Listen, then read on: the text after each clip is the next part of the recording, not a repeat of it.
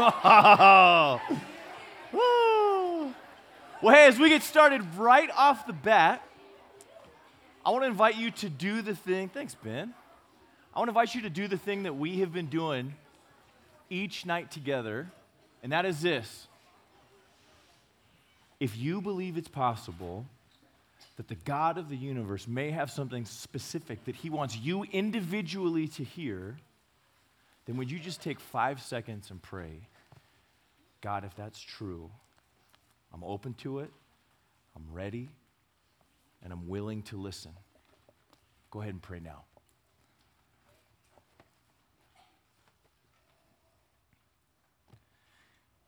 God, we love you. Would you get your glory? And everybody said? Amen. Amen. All right. Well, here's what I want to do tonight. I want to pick up where we left off. Remember, we left King Nebuchadnezzar in a spot where God had caused him to go crazy, like thinking he's a cow for 7 years. If you remember this, say, mm-hmm. And remember, we got to this really unique opportunity where we're reading a letter written by King Nebuchadnezzar after all this happens. And I just want to read you the last part of that letter so you can go, oh, that's what happened to that guy. So I'm reading in Daniel chapter 4, and I'm going to start in verse 36. So if you have your Bibles, go ahead and turn there. Maybe you put a bookmark in it yesterday. Whoopsh. When you get there, why don't you whisper a little, yee, yee. Oh, you guys are, okay. Daniel chapter 4, verse 36. All right, and this is King Nebuchadnezzar talking. Listen to what he says. He says, at the same time that my sanity was restored, this is after 7 years, and he comes back to his senses, my honor and my splendor were returned to me for the glory of my kingdom. My advisors and nobles sought me out, and I was restored to my throne and became even greater than before.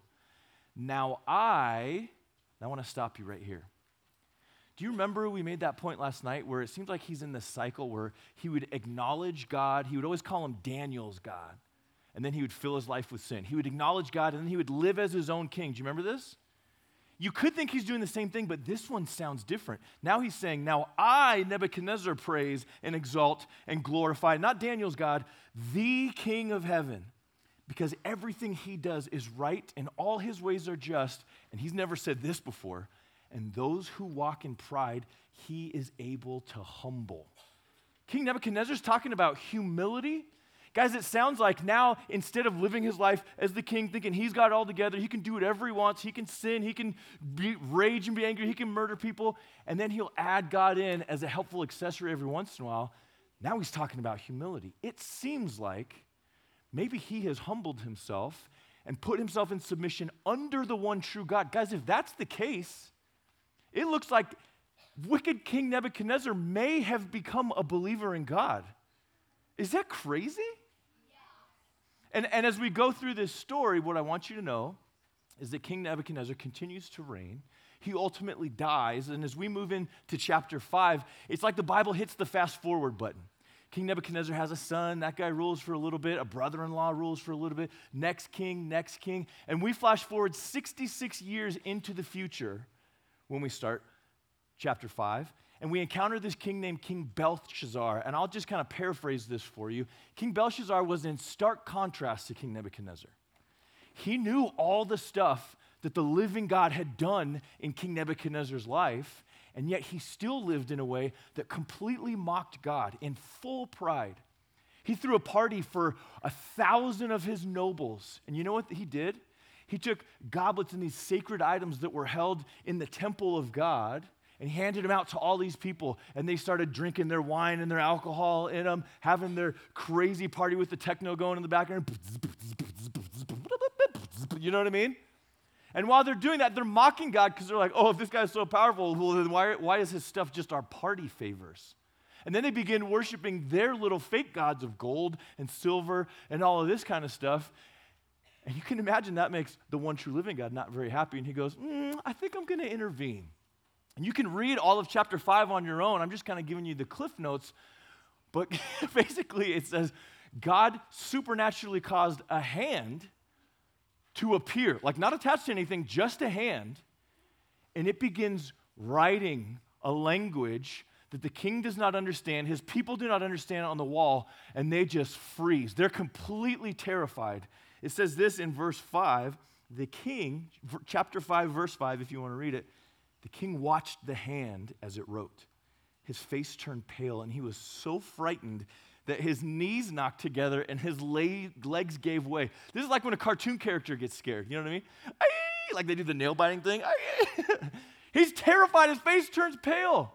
And no one understands what this hand is writing. And so obviously he goes to Daniel because Daniel's reputation is that guy through his God. He can interpret this stuff. Daniel does interpret what the hand has wrote for the king. And as you can imagine, it's not good. Basically, this message from God says, you're done, King Belshazzar. You want to live in your pride? Well, I am the one who gives kingdoms and takes away kingdoms. Your kingdom will be taken away from you. And then in chapter 5, verse 30, it tells us that very night, Belshazzar, king of the Babylonians, was slain, and Darius the Mede took over the kingdom at the age of 62. So we see this contrast. King Nebuchadnezzar, he lived in pride and anger for a long time in all his sin. But he arrived at a point of humility, and God chose in his grace to restore him. Belshazzar was in absolute pride, did not arrive at humility, and God allowed him to be destroyed. And King Darius, this new king who's taken over, he is the one, do you remember from this morning? I think he went by the beast. Do you remember this? That's this guy in the Bible. And so King Darius knows everything about Daniel. It seems like he respects Daniel, or the beast respects and enjoys Darlene, right? It's all lining up. But no one else, these leaders that work for him, they're not very excited. In fact, they're very jealous of Daniel's high position and his favor, and they don't like his integrity and his character and his work ethic, and they want him dead and gone. And so they make a plan that will get him out of there. And it's a very unique plan because they realize Daniel hasn't done anything that we can catch him in the act and he's going to be in trouble. He's such an upright guy. If there's any way we're going to get this guy out of here, we're going to have to make some part of his religion illegal, and that's what we're going to trap him in. In verse 5 of chapter 6, it says, we will never find any basis for charges against this man Daniel unless it has something to do with the laws of his God. And so in verse 7, it says that they do just that. They issue an edict and enforce the decree that anyone who prays to any god or man during the next 30 days, except to you, O king, shall be thrown into the lion's den. Raise your hand if you've heard this story before. Yeah, you have. But there's such intense stuff in here and some nerd stuff that I want to give you that if it's something that you're like, oh yeah, I know, I encourage you to just challenge yourself and go, I'm going to listen with fresh ears. Because maybe the last time you heard this, you were a cute little tiny chubby-faced baby, and you just learned it the baby way, and now you need to learn it the in-depth way. Okay? If you're down, say, oh. Oh, good. This is great. All right. Well, when you picture Daniel, how do you picture him? Super buff? Yeah, someone said sweet, kind man. That's great. But remember, I said that the Bible in chapter 5 hit the fast forward button. If Daniel was around 17 when we met Nebuchadnezzar back in chapter 1 in 605 BC, that would make him 83 years old. This wasn't Daniel the boy in the lion's den. This is grandpa in the lion's den. Like for real. Do you know what I'm saying? So this decree has been ordered. The king's like, he's not thinking about Daniel. He doesn't realize the trap that these people are trying to set for him. And he's like, people have to pray to only me for 30 days? That makes me sound awesome. I am definitely in. So he signs a decree, and the way that their laws worked, once a decree was signed, you couldn't change it. That was it, period. The king has to roll with this for 30 days, and as soon as it's signed, guess what those people do? They run over, they find Daniel praying, obviously, and they go, oh, perfect, our plan worked, we got him. They arrest him, they bring him back to the king, and they go, just like they said this morning, we got your first offender. And the king's super grieved. He's like, what? No, I love Daniel. This isn't supposed to happen. He realizes the wrongdoing of his people, but he can't change it. And in verse 16, even though the king doesn't want to, he has to. This is what it says. So the king gave the order, and they brought Daniel and threw him into the lion's den. The king said to Daniel, may your God, whom you serve, continually rescue you. A stone was brought and placed over the mouth of the den, and the king sealed it with his own signet ring and with the rings of his nobles, so that Daniel's situation might not be changed. Then the king returned to his palace and spent the night without eating and without entertainment without entertainment being brought to him, and he could not sleep. So they wheel 83-year-old Grandpa Daniel in his wheelchair to the lion's den, and he's like, "No, please," and they just dump him. And he's like, "Oh, my frail bones." That's probably way different than you pictured, but that is age accurate, right? And what I want you to realize and notice right now is that, you know what would have been obvious to all the people that maybe you and I have not thought about in the story of Daniel in the lion's den? There is no way this 83-year-old man is going to defend himself, protect himself against the den of hungry lions. He holds a 0% chance on his own of making it out of there alive. Do you get what I'm saying? Doesn't this sound a lot like what we were talking about last night with our sin? We are completely hopeless. We are separated from God. We deserve punishment. Sin overrides. Sin grows. Sin is more powerful than us. We don't stand a chance. Daniel does not stand a chance unless, by some miraculous event, he is rescued. And I know you know the story, but read this with me. In verse 19, it says, "At the first light of dawn, the king got up and he hurried to the lion's den. When he came near the den, he called to Daniel in an anguished voice, 'Daniel, servant of the living God, has your God, whom you serve continually, been able to rescue you from the lions?'" I wonder what percentage he thought he would get an answer. 1%, maybe? I can imagine how relieved and excited and like, oh my gosh, he would have been when Daniel answered, "O king, live forever." Or it probably would have sounded like this, "O king, live forever."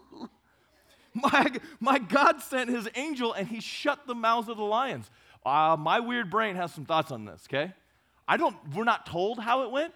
I picture like a buff angel, you know?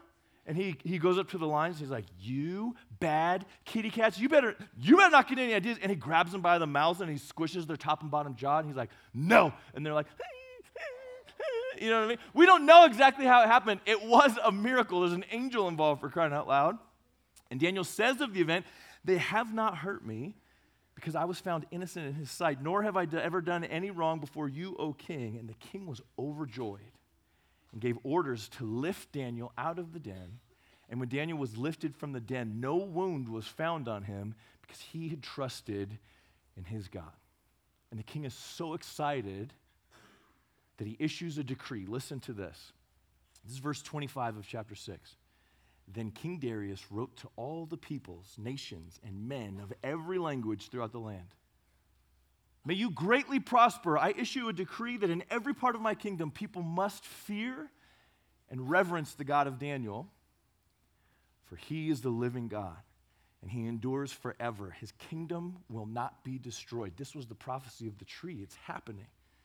"His dominion will never end." I underlined this next line in my Bible. "He rescues and he saves. He performs signs and wonders in the heavens and on earth. He has rescued Daniel from the power of the lions." You may already see it and where we're going tonight, but it's not just an analogy, it's a foreshadowing. That God orchestrated history in this way for people to see exactly what we're talking about tonight. Just like Daniel had 0 chance against these hungry lions, just like Daniel's physical death was imminent, this is a foreshadowing to something greater. When God wouldn't just rescue one person from their physical death, but God, in a miraculous act of gracious love, would offer eternal rescue to his people from spiritual death. And not one person, but that offer would be made to an infinite number of people. So much more lavish, so much more extravagant, such a bigger act of love offered to all of humanity. Guys, what am I talking about?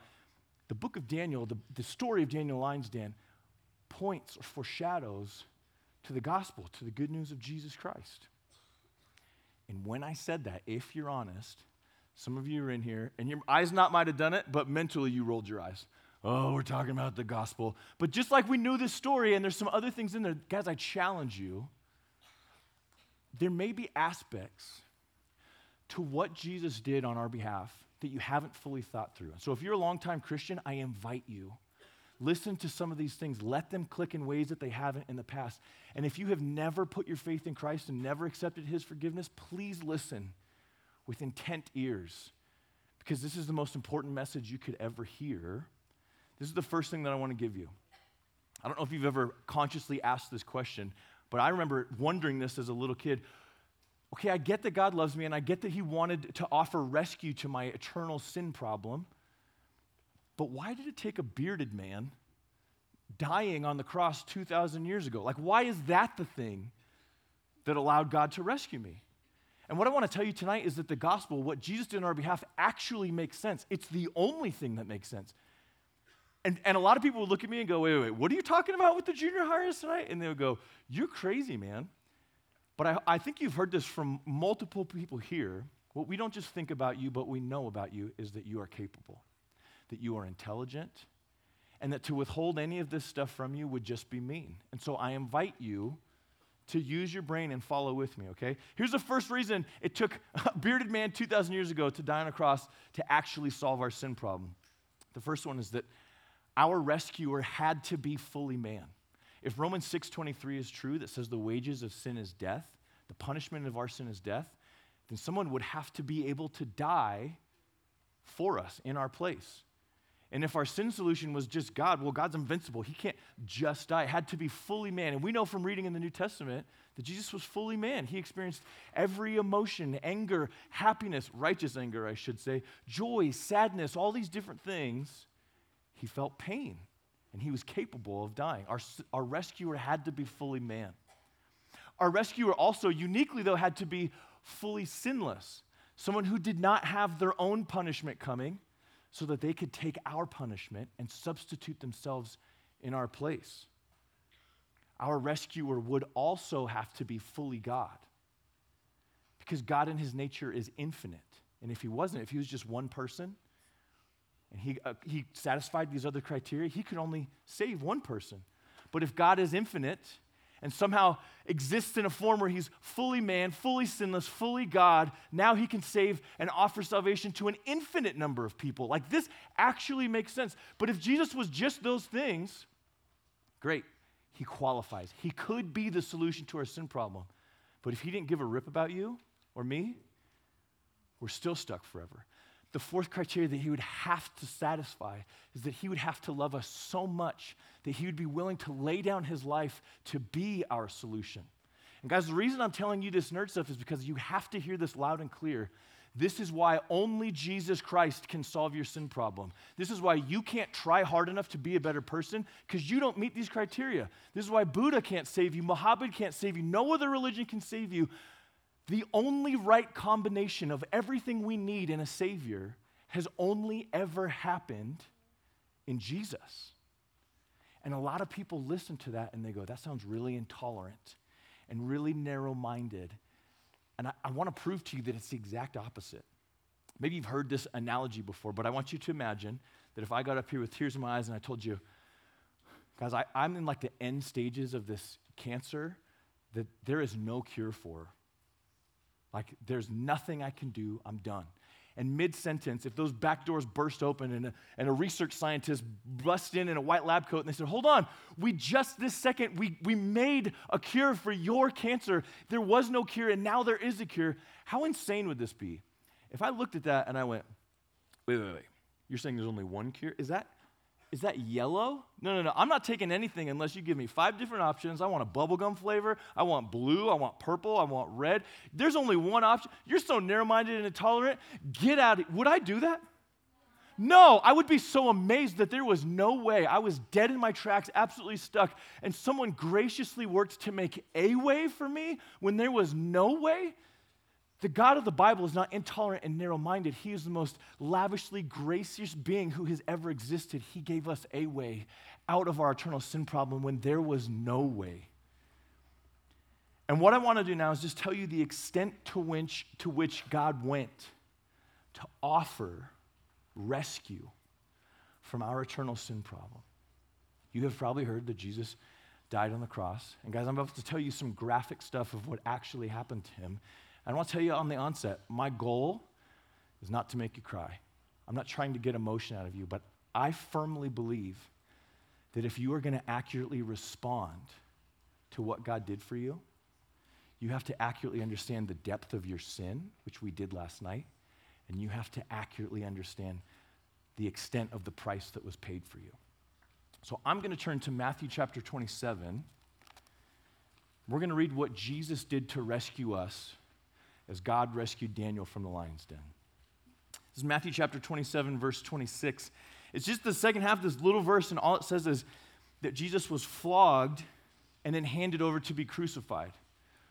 I skipped that word for years because I was just like, oh yeah, he got whipped. But when I came to understand the extent of pain that Jesus went through on my behalf before he even made it to the cross, I was dumbfounded, you guys. There are doctors who have written medical articles on exactly what Jesus experienced, and they recount that flogging back then would have meant that Jesus would have his back and legs exposed. He would have had his arms tied to a post above his head in front of him. And a Roman legionnaire stood behind him with a cat of nine tails, which was this torture device, this handle that had strips of leather hanging off of it, multiple. And at the end of some of those strips of leather were tied heavy lead balls, and other ones had sharp, jagged shards of bone hanging off of them. And this Roman legionnaire, who was a professional in the art of torture and execution, with the full force of his body weight, would have come down with a full swing, hitting the top of Jesus' shoulders, that lead ball hitting first, knocking the wind out of him, causing deep tissue bruises of blues and yellows and purples, and then that lighter shard of bone following after mid-swing, hitting at the top of his body and scraping with those jagged spikes in the middle all the way down, literally peeling ribbons of skin off of his body. There are many historical accounts of people being whipped like this and their rib bones being exposed to the air as a result.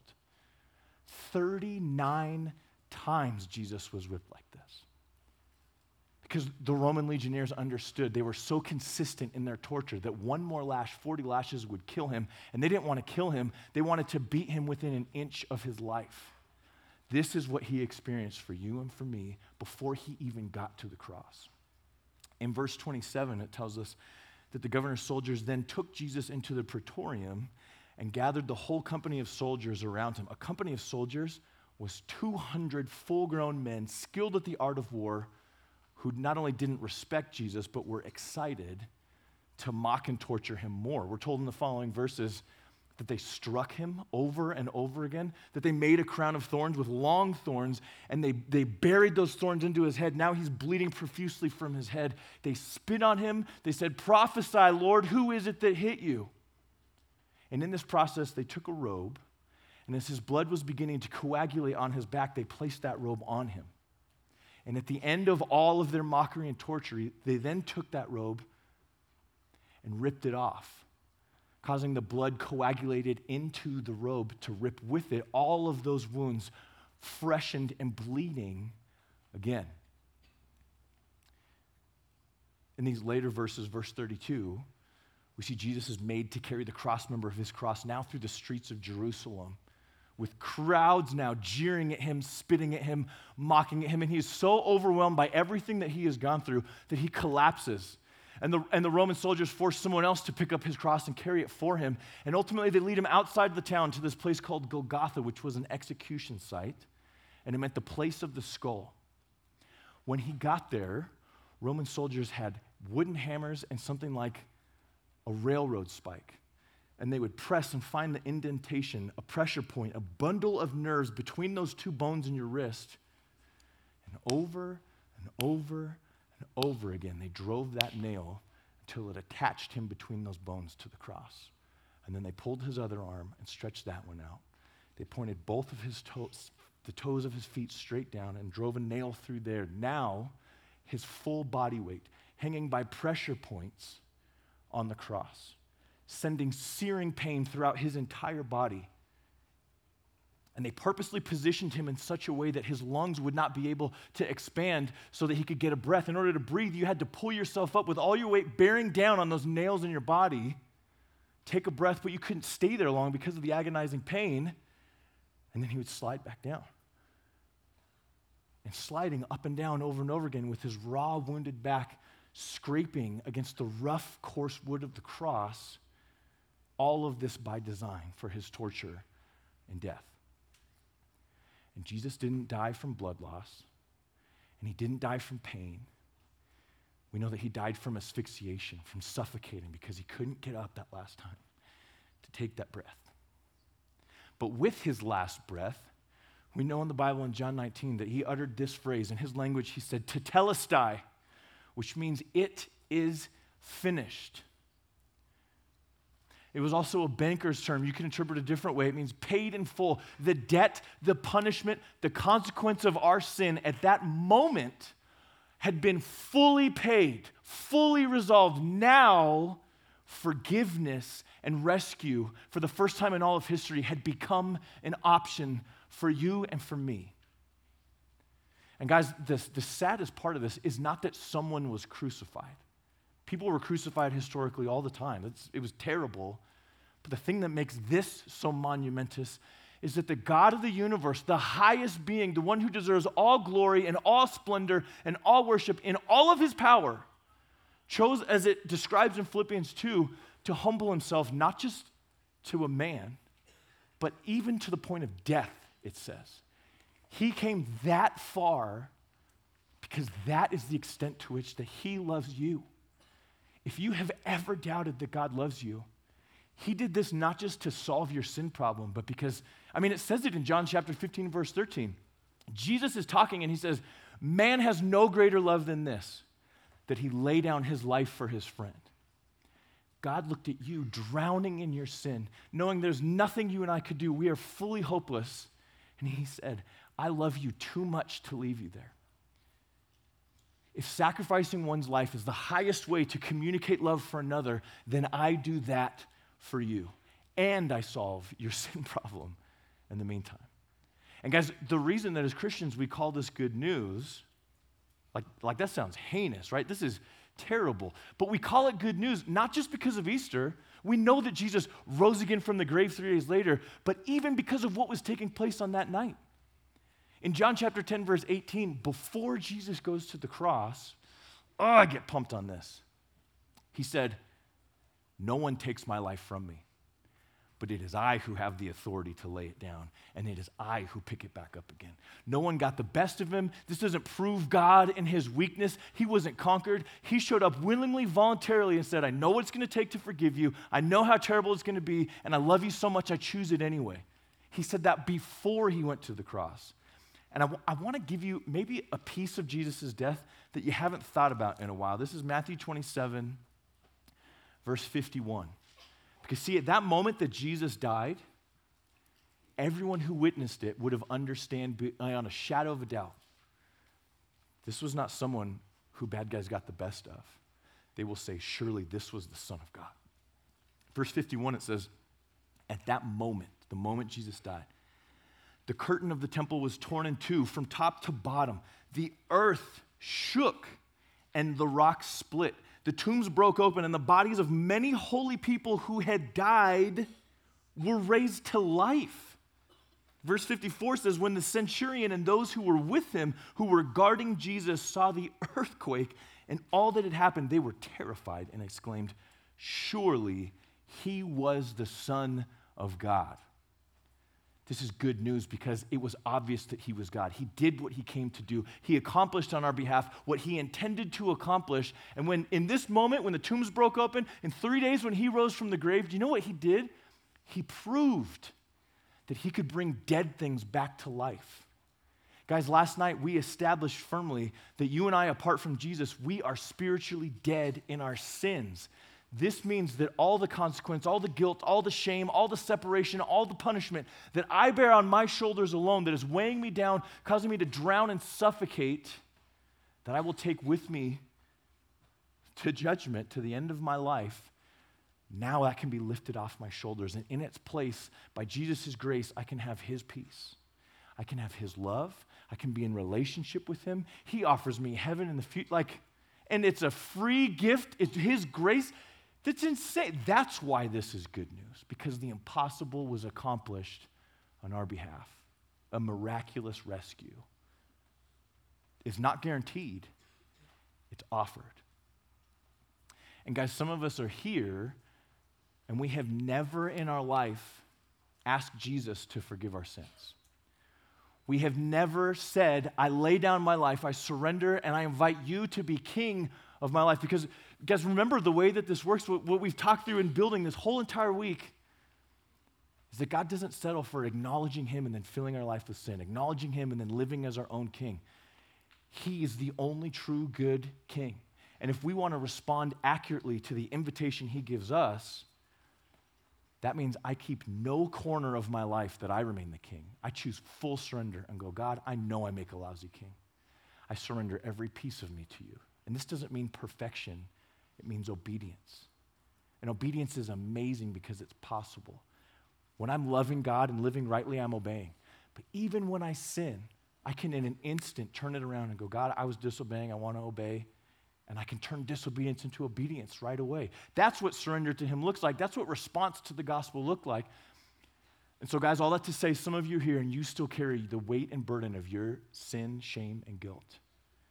And if you would like to accept Jesus' forgiveness and enter a relationship with him, I just want to give you a clear opportunity to do that tonight. Here's what it's going to look like. If you've never done this and you want to for the very first time, do it. I'm going to invite you in a moment to stand up. And it's not to embarrass you. It's not to make you do something scary. It's because I firmly believe if God is calling your heart and you feel convicted right now, if you can't stand in a room of Christians who will be excited for you, then you're probably not ready to go home and live this faith for real, right? But if you are ready to respond to Jesus' rescue from your sin, I'm going to invite you to stand in 1, 2, 3.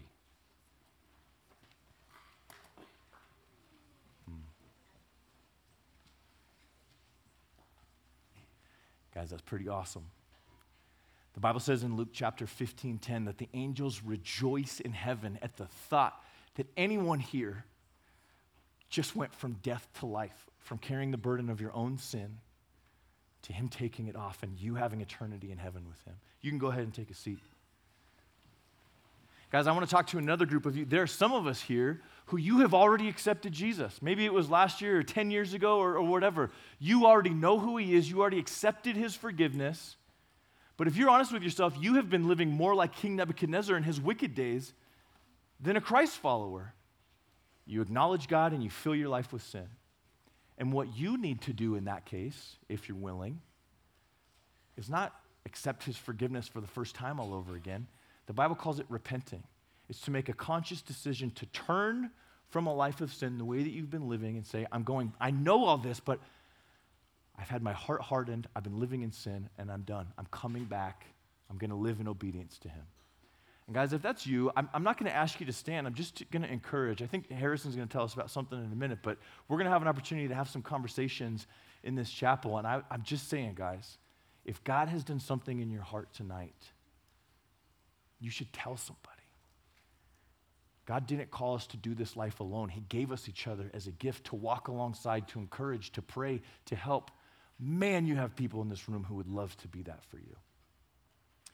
But let me do this. I want to pray for you, and then we'll have the band come up. We'll do one last song, and then Harry will tell you what we're doing after that. Let's pray. God, we love you. And tonight we just acknowledge the truth of how lavishly you love us. God, in Romans 5:8, you say that while we were still sinners, Christ died for us.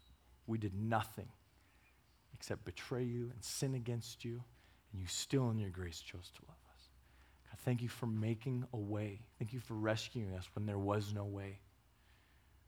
Would you get glory not just from tonight, but God, as we try to continue to walk in faith and live in relationship with you, God, I ask that you would get glory from healthy relationships with you a week from now, a month from now, a decade from now. Thank you for these students and what you're doing in their lives. We love you and we surrender tonight to you. In Christ's name we pray. Amen.